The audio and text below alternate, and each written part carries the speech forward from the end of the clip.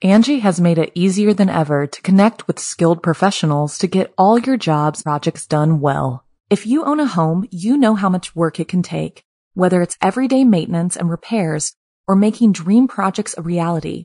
It can be hard just to know where to start, but now all you need to do is Angie that and find a skilled local pro who will deliver the quality and expertise you need. Angie has over 20 years of home service experience, and they've combined it with new tools to simplify the whole process. Bring them your project online or with the Angie app, answer a few questions, and Angie can handle the rest from start to finish, or help you compare quotes from multiple pros and connect instantly, which means you can take care of just about any home project in just a few taps. Because when it comes to getting the most out of your home, you can do this when you Angie that. Download the free Angie mobile app today or visit Angie.com. That's ANGI.com. This episode is brought to you by Visit Williamsburg.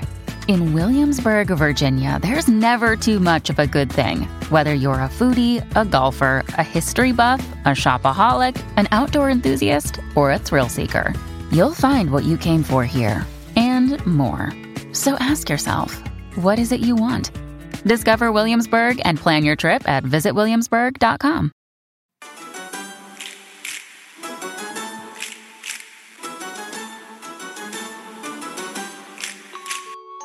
Good afternoon, everybody. Evening, morning, what is it where you guys are?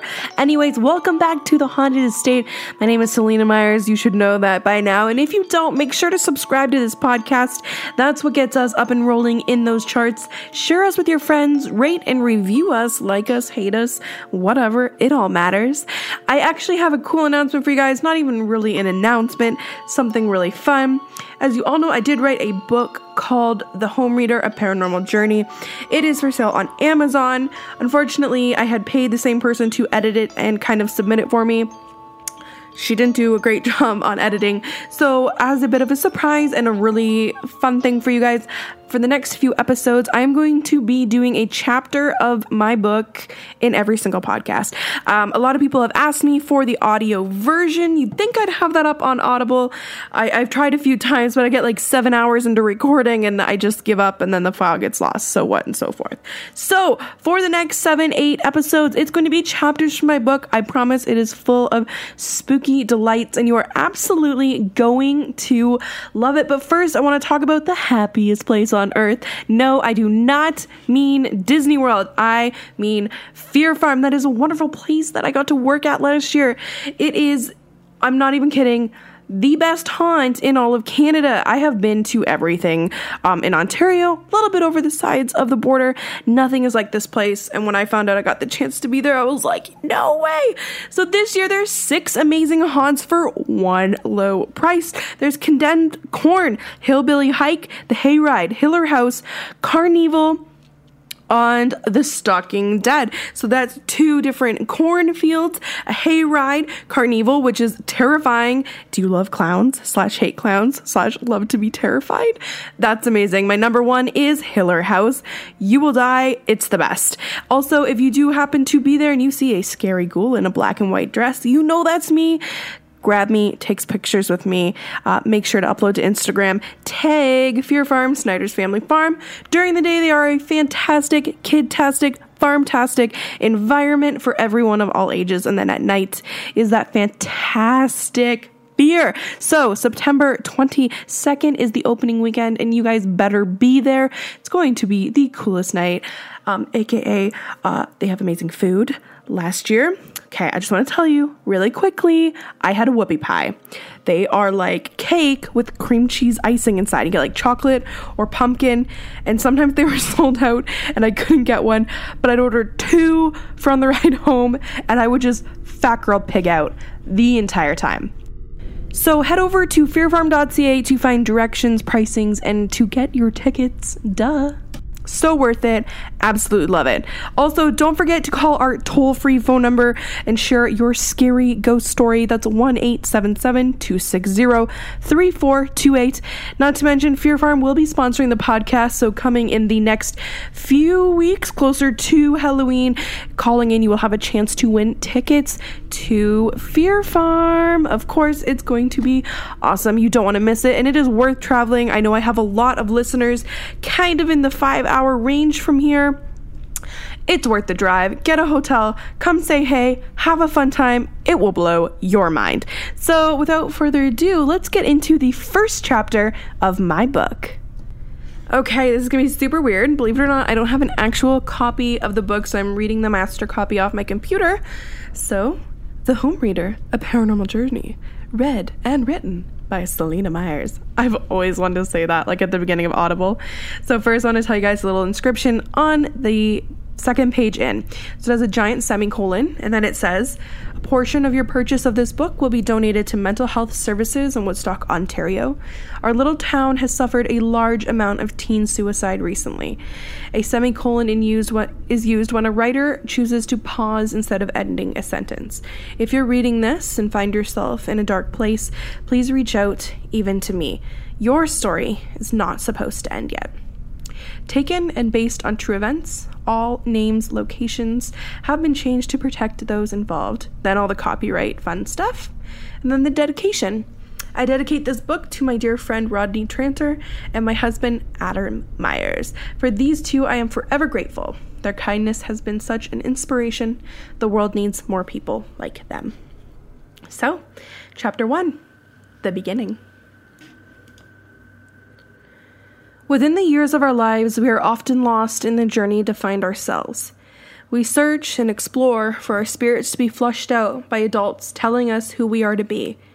We are so often told what we are, who we are, what we see, that we forget who we've become. Despite a constant wave of people applauding or hating us for who we may project, there's always a moment in our lives that we realize we are different. The first time that I realized that I, Celina Myers, was different was as a small child. It seemed to be something that my parents had known for years. Although that could be dismissed as a parent's tendency to see their child as special. On that particular day, I remember the warm feeling of excitement. I was going to my friend Tessa's house to stay the night. Once I had arrived, 6-year-old Celina devoured her surroundings in an energetic fever of curiosity. My questions piled higher the more of her life and home I examined. Perhaps I had explored it to see what normal was. Everything seemed different. How odd I found it that my friend didn't use all her stuffed animals like a shield around her bed. Even though she was familiar, her routines and little details of her life were foreign and unfamiliar. At home, each and every night to this day, I would sleep with my sheets tucked as high as possible, the light on. No matter the heat in the room, I was not allowed a foot to slide out of the sheets. The bed had to be in the middle, headboard had to be against the north wall, no matter how uncomfortable I was. I had to sleep on my side, facing the doors. Not to mention that all of my stuffed animals had to be arranged just right. All of these actions made me feel comfortable. Not for resting, but they made the fear dissipate. At 6, I knew there were people in the walls. Sometimes it would be a little girl who would poke me when I slept. Other times it would be other spirits. This was not going to be something that others would understand, but this was my reality. The stuffed animals would block her eyes that looked over the side of the bed. The wall of stuffed animals created a barrier high enough to block the eerie gaze of the people that would emerge from the 2-foot strip of wall between my closets. As I grew older and more conscious of the world around me, I noticed that these things were not normal, and with that realization of my exceptionality, I was smothered by conformity. It had been that distinct sleepover that had sparked a series of realizations, that I was different. My distinct talent started to fade, and like so many others, I became addicted to the disguise of being normal. A large part of my identity was formed in my family home. My parents had purchased a newly built Dutch colonial house in 1990. It had been built barely 6 months ago, and as soon as my parents laid eyes on it, they were sold. They were lucky too. The market had drastically changed, allowing them to sell the semi that they had made their home for the past decade for something much better. They had the intention of settling into a home, not just buying a house. They dreamed of a house on a large street with an abundance of joyful neighborhood kids scurrying about.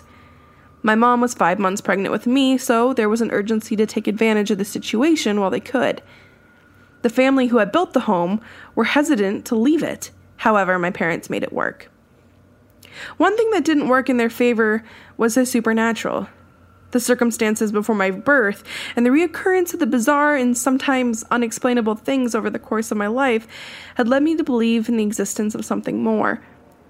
At the time just before my birth, shortly after my mom and dad settled into the house, small dresser drawers and picture frames would be moved or pulled out from the walls, as if someone was playing a trick on my parents. More little things started to happen. Chiming musical sounds filled the house at odd hours of the day. My mother dismissed them as the sound of wind chimes in the summer breeze. It continued to fill the house daily, but as the colder weather approached, the sound would be smothered by the shut windows and humming furnace. The first cold day of October arrived. The windows were shut firmly, rendering the house silent. My mother was folding the laundry on her bed. Yet again, out of the dead silence, came a soft chime-like music.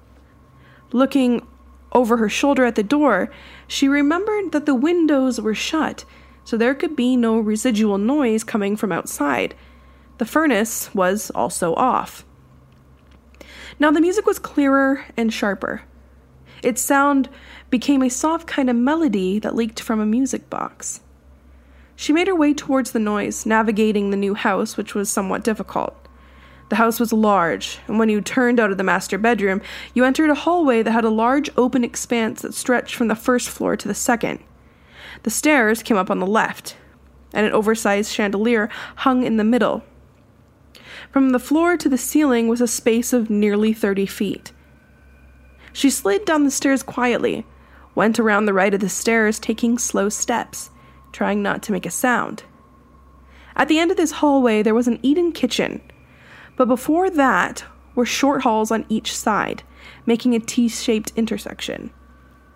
One of those halls led to the family room, while the other held a basement door, as well as a living room and dining room.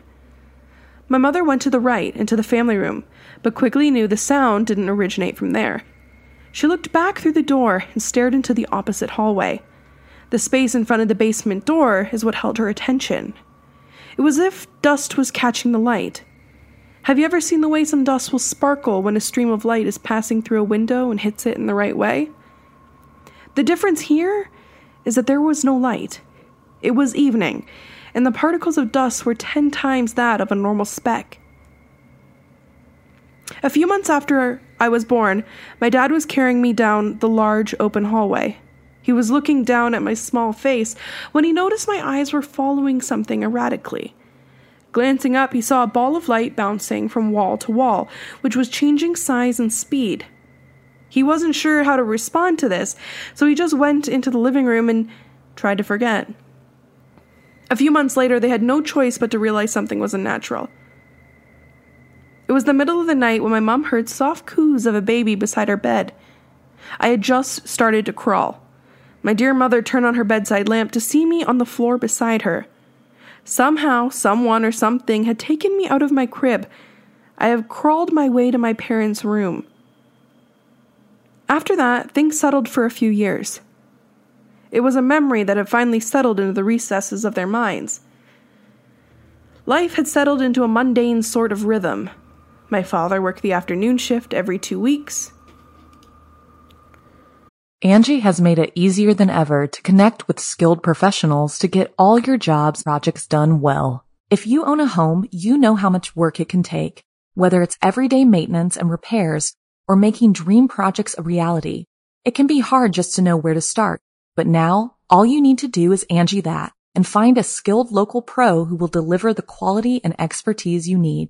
Angie has over 20 years of home service experience, and they've combined it with new tools to simplify the whole process.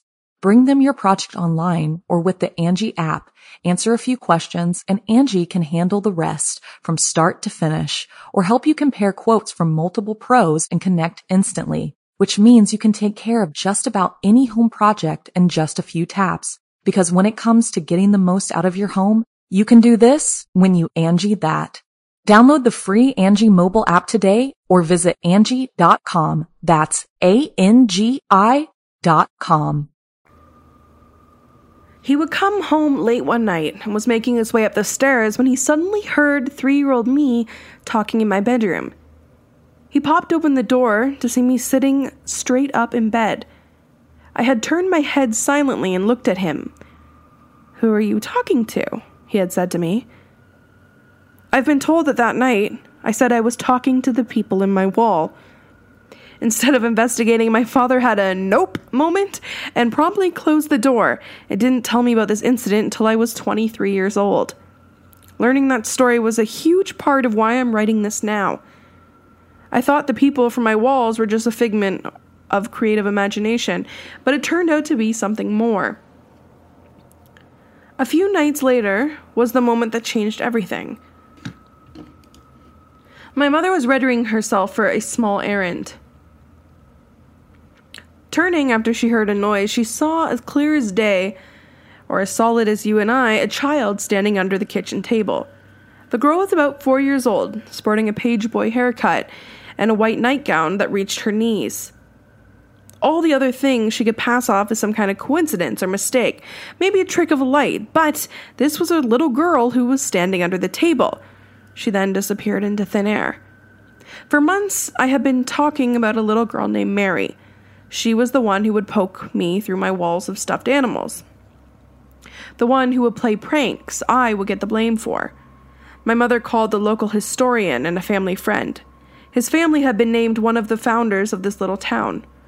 Over the past few days, she had come to the realization that all these events happened did seem prankish and childish, something that a little girl might do.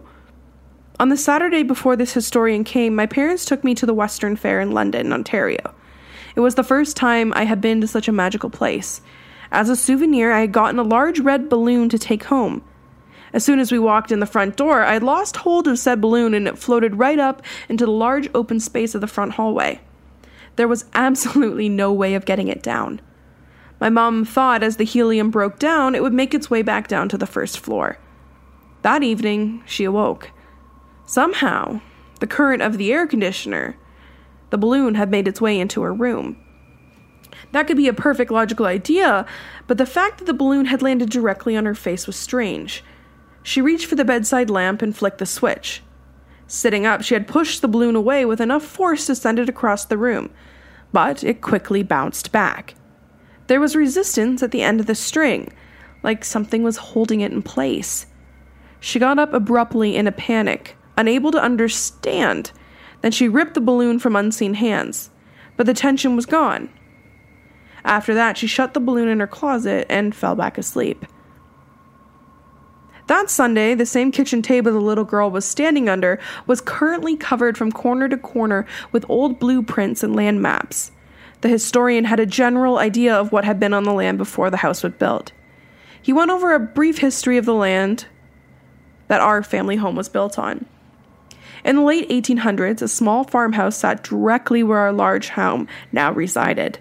The family who lived in this house owned the many dozens of acres that surrounded it. They were the Nellis family. The Nellis family was influential to the city of Woodstock. They had given land for a farmer's market on Nellis Street and also donated land for a cemetery where you can now find their plots on Van Sitter Ave. Since they were an influential family, the historian had many files and some pictures of the family. First, my mother learned that 2 of their daughters died of scarlet fever in the 1800s. The picture the historian brought out of the folder to show my mother was of a large family. The look of shock and disbelief took over my mother's features. It was the little girl she saw under the table in our kitchen. She was sitting cross-legged in the picture over a century ago. She pointed at the little girl, and the man said her name was Mary Agnes Nellis. Mary had died as a child in that home of scarlet fever. With this realization, she felt she didn't have to fear the strange things that happened. This was just a little girl stuck somewhere between the living and the dead. It seemed that when we knew and accepted who she was, it all began to fade. Things still happened, but they were slower and weaker. By the time I was 7 years old, all the events like this had stopped, until I hit puberty. I remember being a preteen and feeling like I couldn't tell anyone about the things I had started to see, hear, feel, and smell. At such a tender age, I already knew how this news would be received. Confessing that I was hearing voices and seeing things would condemn me socially. Everything I was seeing was more and more each and every day. I found myself seeing something different. I doubted myself until I could doubt no more. It became a cycle of disbelief and discomfort with my distinct reality. From home to the grocery store every day would be different. One day, while getting ready for gym class, something frightened me. It was a man. He was just there. I didn't call out because I didn't know if other people had seen him too. I would look crazy even though I knew I wasn't. It was a difficult situation. I looked over at the man who continually paced. He walked 7 foot forward and back and forth, just like he was engrossed in thought. That's when I noticed that I couldn't tell his height from the torso down. His body was submerged into the ground. That's when I knew what I was saying was not normal. He had shoulder-length dark curly hair, a beard, and a brown overcoat. His eyes were glazed with a hand over his mouth. He was completely unaware of the world around him. That's when I decided to see if I was alone in what I saw. I overcame my fear of ridicule out of curiosity. Stunned at what I had seen, I looked over to 2 other girls in the change room. "Hey," I paused as I got their attention. The girls looked over. The shorter one caught my gaze. "Hi, how are you?" she said. The other one continued to fold her shorts into her gym bag. "Good," I said. I don't know how to ask this, but have you seen a guy in here?" The girl looked up at me attentively from her gym bag and clutched her towel to her chest. The shorter girl looked quizzically at her friend and then at me. "No, I don't think so," she shrugged. I sighed. They didn't see them. The spirit continued on its journey to and fro. He didn't notice any of us. People walked through him and his features wouldn't change. I exited the change room in fright. I was stuck seeing things others could not, and I needed to figure out what this was. Until then, for the remainder of my school days, I would always change in the bathroom. That wouldn't be until I was older I would know what I had seen was a perfect display of residual energy. Another day in class, I was copying a note from the chalkboard when I noticed a shadow starting to bend over me. The young student teacher had been assigned to our class had continued to preach the knowledge at the front of the class. All while I started to feel the warm exhale of breath on my shoulder and thought nothing of it. It could have been someone passing by for all I knew. Another 10 minutes passed when I suddenly felt lingering eyes upon my back. The warm breath became more pronounced, heavier, hotter, deeper. With a quick glance, I saw no one was there.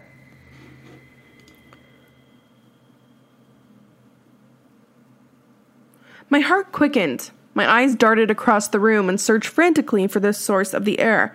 My teacher was sitting at her desk to the left of me. The student teacher was at a table directly to the side. It could be a student pranking me, I thought to myself. I needed to double check without being called out for fidgeting or being sent to the hall. I slowly moved my head to the right, praying that this was just a strange mouth-breathing student and not something else. I looked to the floor first and saw a pair of pink patent leather shoes, followed up with nylon-covered legs to find a very tiny woman dressed completely in pink from head to toe, all the way down to her pink painted nails. I focused on her happy-looking, wrinkled face. I was unaware if this was a real person or one of them. "Hello," she croaked out of her pink lip-stained lips. The prudish wrinkles of her face curved into a wide, toothless smile, the kind that makes you feel bubbly on the inside. "Hi," I said back. I had to say hi back, however, I would come to regret it later. How I would look was not a concern of mine. A flutter of surprise passed by the woman's face when I said hi. She looked more shocked than I. "You can hear me then?" The words came out of her mouth, using a very strange tone. It sounded warped and distant, like someone speaking out of a tube from a mile away. It was like the notes and chords of her voice were melting into one another in a way that made the words barely audible. I shook my head and was still looking around at everyone, hoping that this was somehow a real person, but no one around me was looking at all. I knew that this really pink lady really stuck out. If she was real, everyone would be glaring and laughing. I started mouthing my mantra to myself on repeat while staring at her, but she wasn't disappearing. The happy look that had come to her face when I noticed that I could see her was fading quickly into a deep frown. For most of my teen years, I had decided to just keep things to myself. I found if I kept my mind busy and repeated the mantra, "It's not real if you don't want to be," things would stay a lot quieter at school. Unfortunately, the mantra only seemed to work at school. Nights and the odd apparition like this were a different game.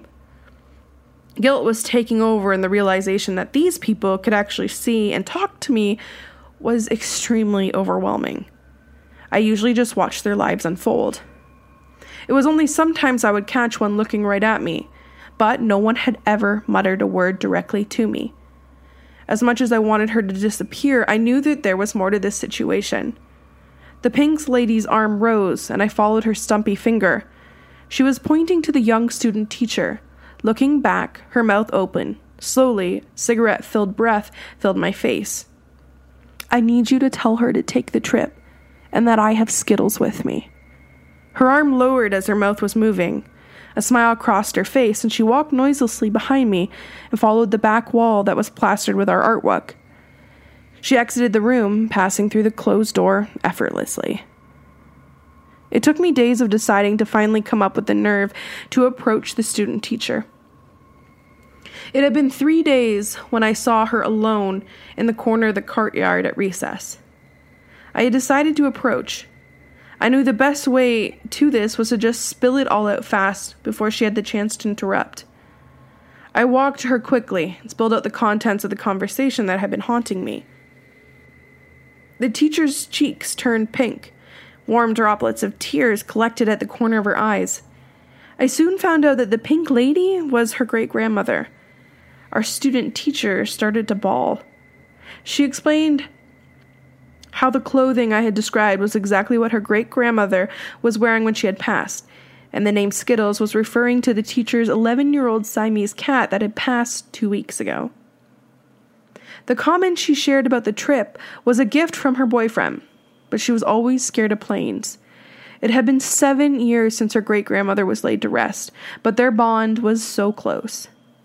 She had never connected with any other relative in that way. I was blown away that what I had saw had made any sense to her, let alone be verified to be true.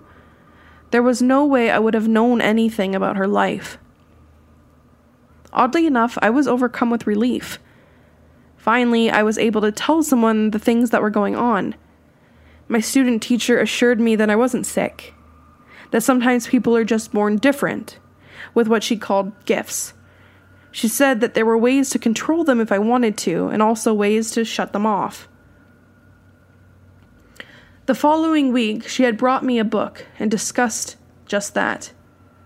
I can't start to explain how much that teacher had done for me, how she impacted my future, just telling me that these weren't things to fear. My teen years were full of difficulties and strife. At the age 12, my mother's multiple sclerosis had reared its ugly head. Life was full of hospital visits. These visits would often be accented with urgency, some kind of urgency that came from my deteriorating relationship with my father. Engrossed in stress and alienation, anger blocked out whatever comfort I had. I would hear small fragmented sentences floating about as I walked through the hospital halls. The words were disembodied from the people that they had come from. I would randomly see things walking around my house or standing in the middle of the street in clothing that could date from any time, but usually the 1980s, weirdly. I started to resonate with them in the way they look lost, the way their eyes would glaze over, as if they were reliving the best and worst memories in their minds. It seemed as soon as I had forgotten about them, something would happen to just assure me that this would never fade with age. It wasn't until a few years later I was really able to get a handle on exactly what I was experiencing. At age 15, after changing high schools twice, not making friends, and being picked on so violently that the police had been called several times because I wore a lot of black, I decided being alive was just too much. People didn't take kindly to girls who only dressed in black, and had changed schools so many times in her first semester of grade 9. I had found myself leaving the public high school and transferring to a Catholic school. I was hoping that the plaid uniforms would help me blend into my surroundings. Regrettably, that was not the case. With the decision that I needed to end my life, I ended up at the Woodstock General Hospital. I had quickly become a staple in the dark wing of our local hospital, making friends with all the nurses and the other teen girls like me who had attempted the same by swallowing prescription drugs that they could find.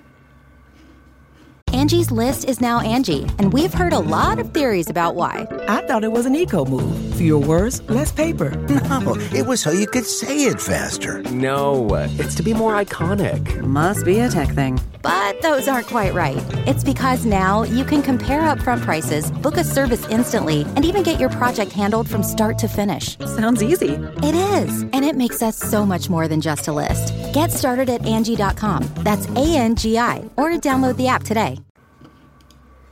Others had propped their legs on chairs and casts and taking a jump that they thought would land them anywhere but here. Being only 15, I was not allowed to join the group counseling, so I spent my days sitting on the couch in the common room. I didn't opt for the TV and decided to just invest my time into staring at my surroundings. It was kind of a reminder of the outside world. The room was sizable and beige, like the rest of the hospital, full of windows blocked by vast old trees and grated with cast iron bars to discourage us from trying again.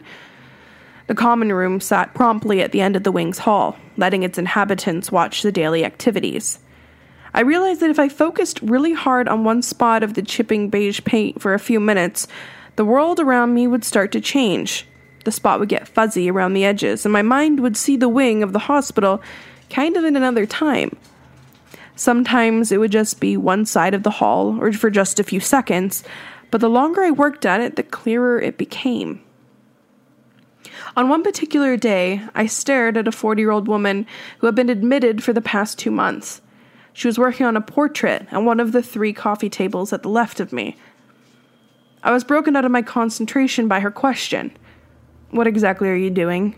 she said patiently. It was a curious question. I knew that she was catching on to my strangeness. She was almost always in the room when I was. I explained, telling her that I had just seen the hallway in another light, as if it was early morning.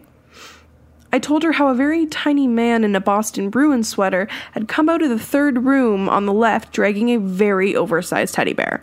I laughed when mentioning it because I sounded 100% insane and I knew it. "Well, that's Randy. He left a week before you came." I sat perplexed. She wasn't shocked.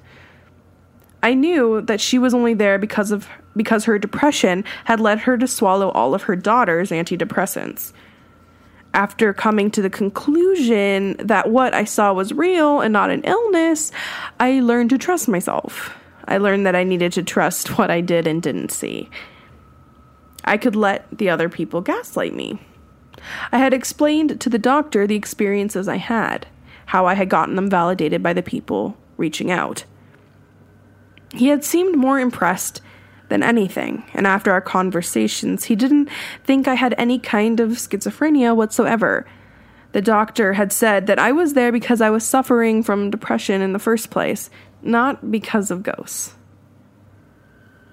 The ward was a fantastic place to practice my gift. It was a controlled environment. In a place like the wing, there was a lot of residual energy. People came here during the hardest times of their lives, so there were large memories expressed and left behind. This was also the time I started to comprehend that they weren't always dead people I was seeing. I had quickly learned that 90% of the time it was memories I was seeing, not lost souls. Don't get me wrong, I've seen a lot of the ghostly variety. The ghosts are what I can't control to this day. The spirits that I see are usually solid, as you or I. I don't get to choose to see them or even have the ability to call on them. They don't always speak to me either.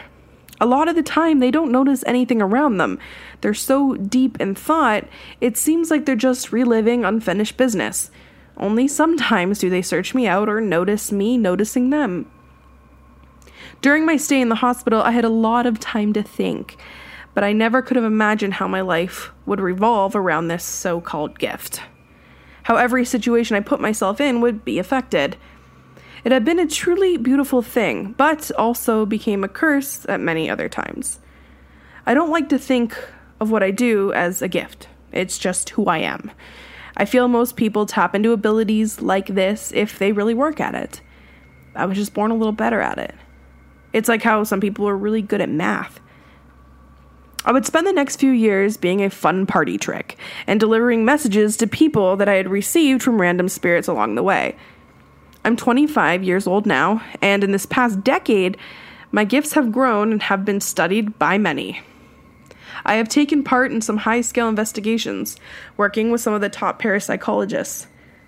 I was lucky to be able to travel a lot of North America to help people.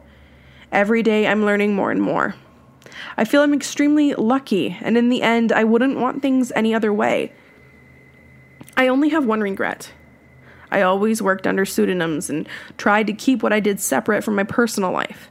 I always held such a fear of certain people finding out that employers wouldn't like what they would learn about me on the internet. I respect famous parapsychologists like Ed and Lorraine Warren, but I couldn't live life in the spotlight or take on all that responsibility. Most people working in the paranormal field know that a lot of eccentric people are drawn to the unknown. I just didn't want people to assume I was something that I'm not. I needed to learn to shed the terrible ego I was afraid of. It wasn't until I joined a local paranormal team I found myself having to explain what I did over and over. Then came the worst. Another paranormal team native to the area had decided to blast our team all over the internet. It was as if the group had set out to destroy all of us personally because we had come onto her turf. It was, to this day, the most disrespected and personally attacked I'd ever felt.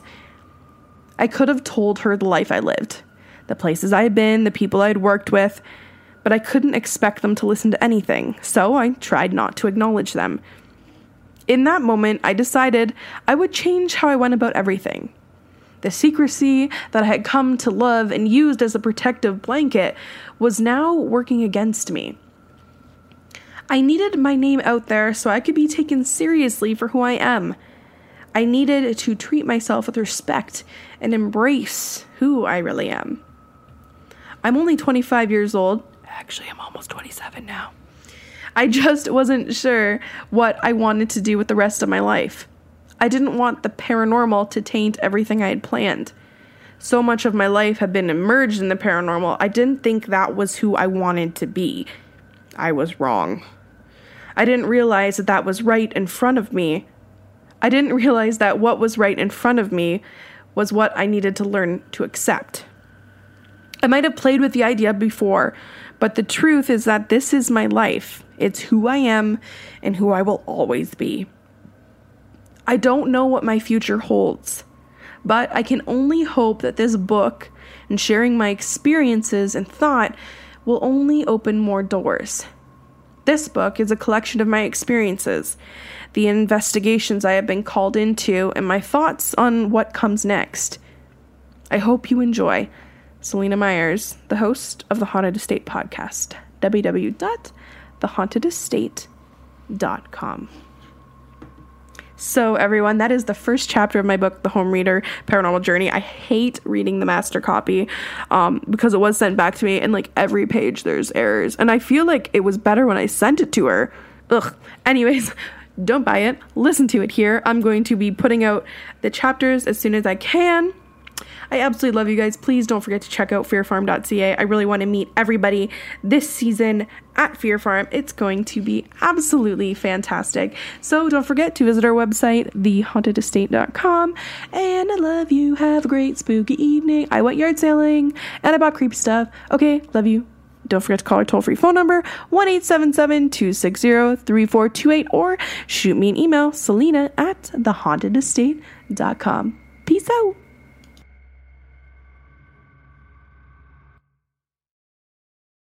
Angie has made it easier than ever to connect with skilled professionals to get all your jobs projects done well. If you own a home, you know how much work it can take, whether it's everyday maintenance and repairs or making dream projects a reality.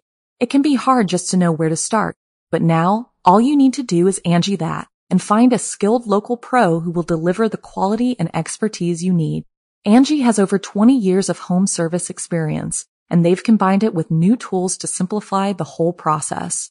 Bring them your project online or with the Angie app, answer a few questions, and Angie can handle the rest from start to finish, or help you compare quotes from multiple pros and connect instantly, which means you can take care of just about any home project in just a few taps. Because when it comes to getting the most out of your home, you can do this when you Angie that.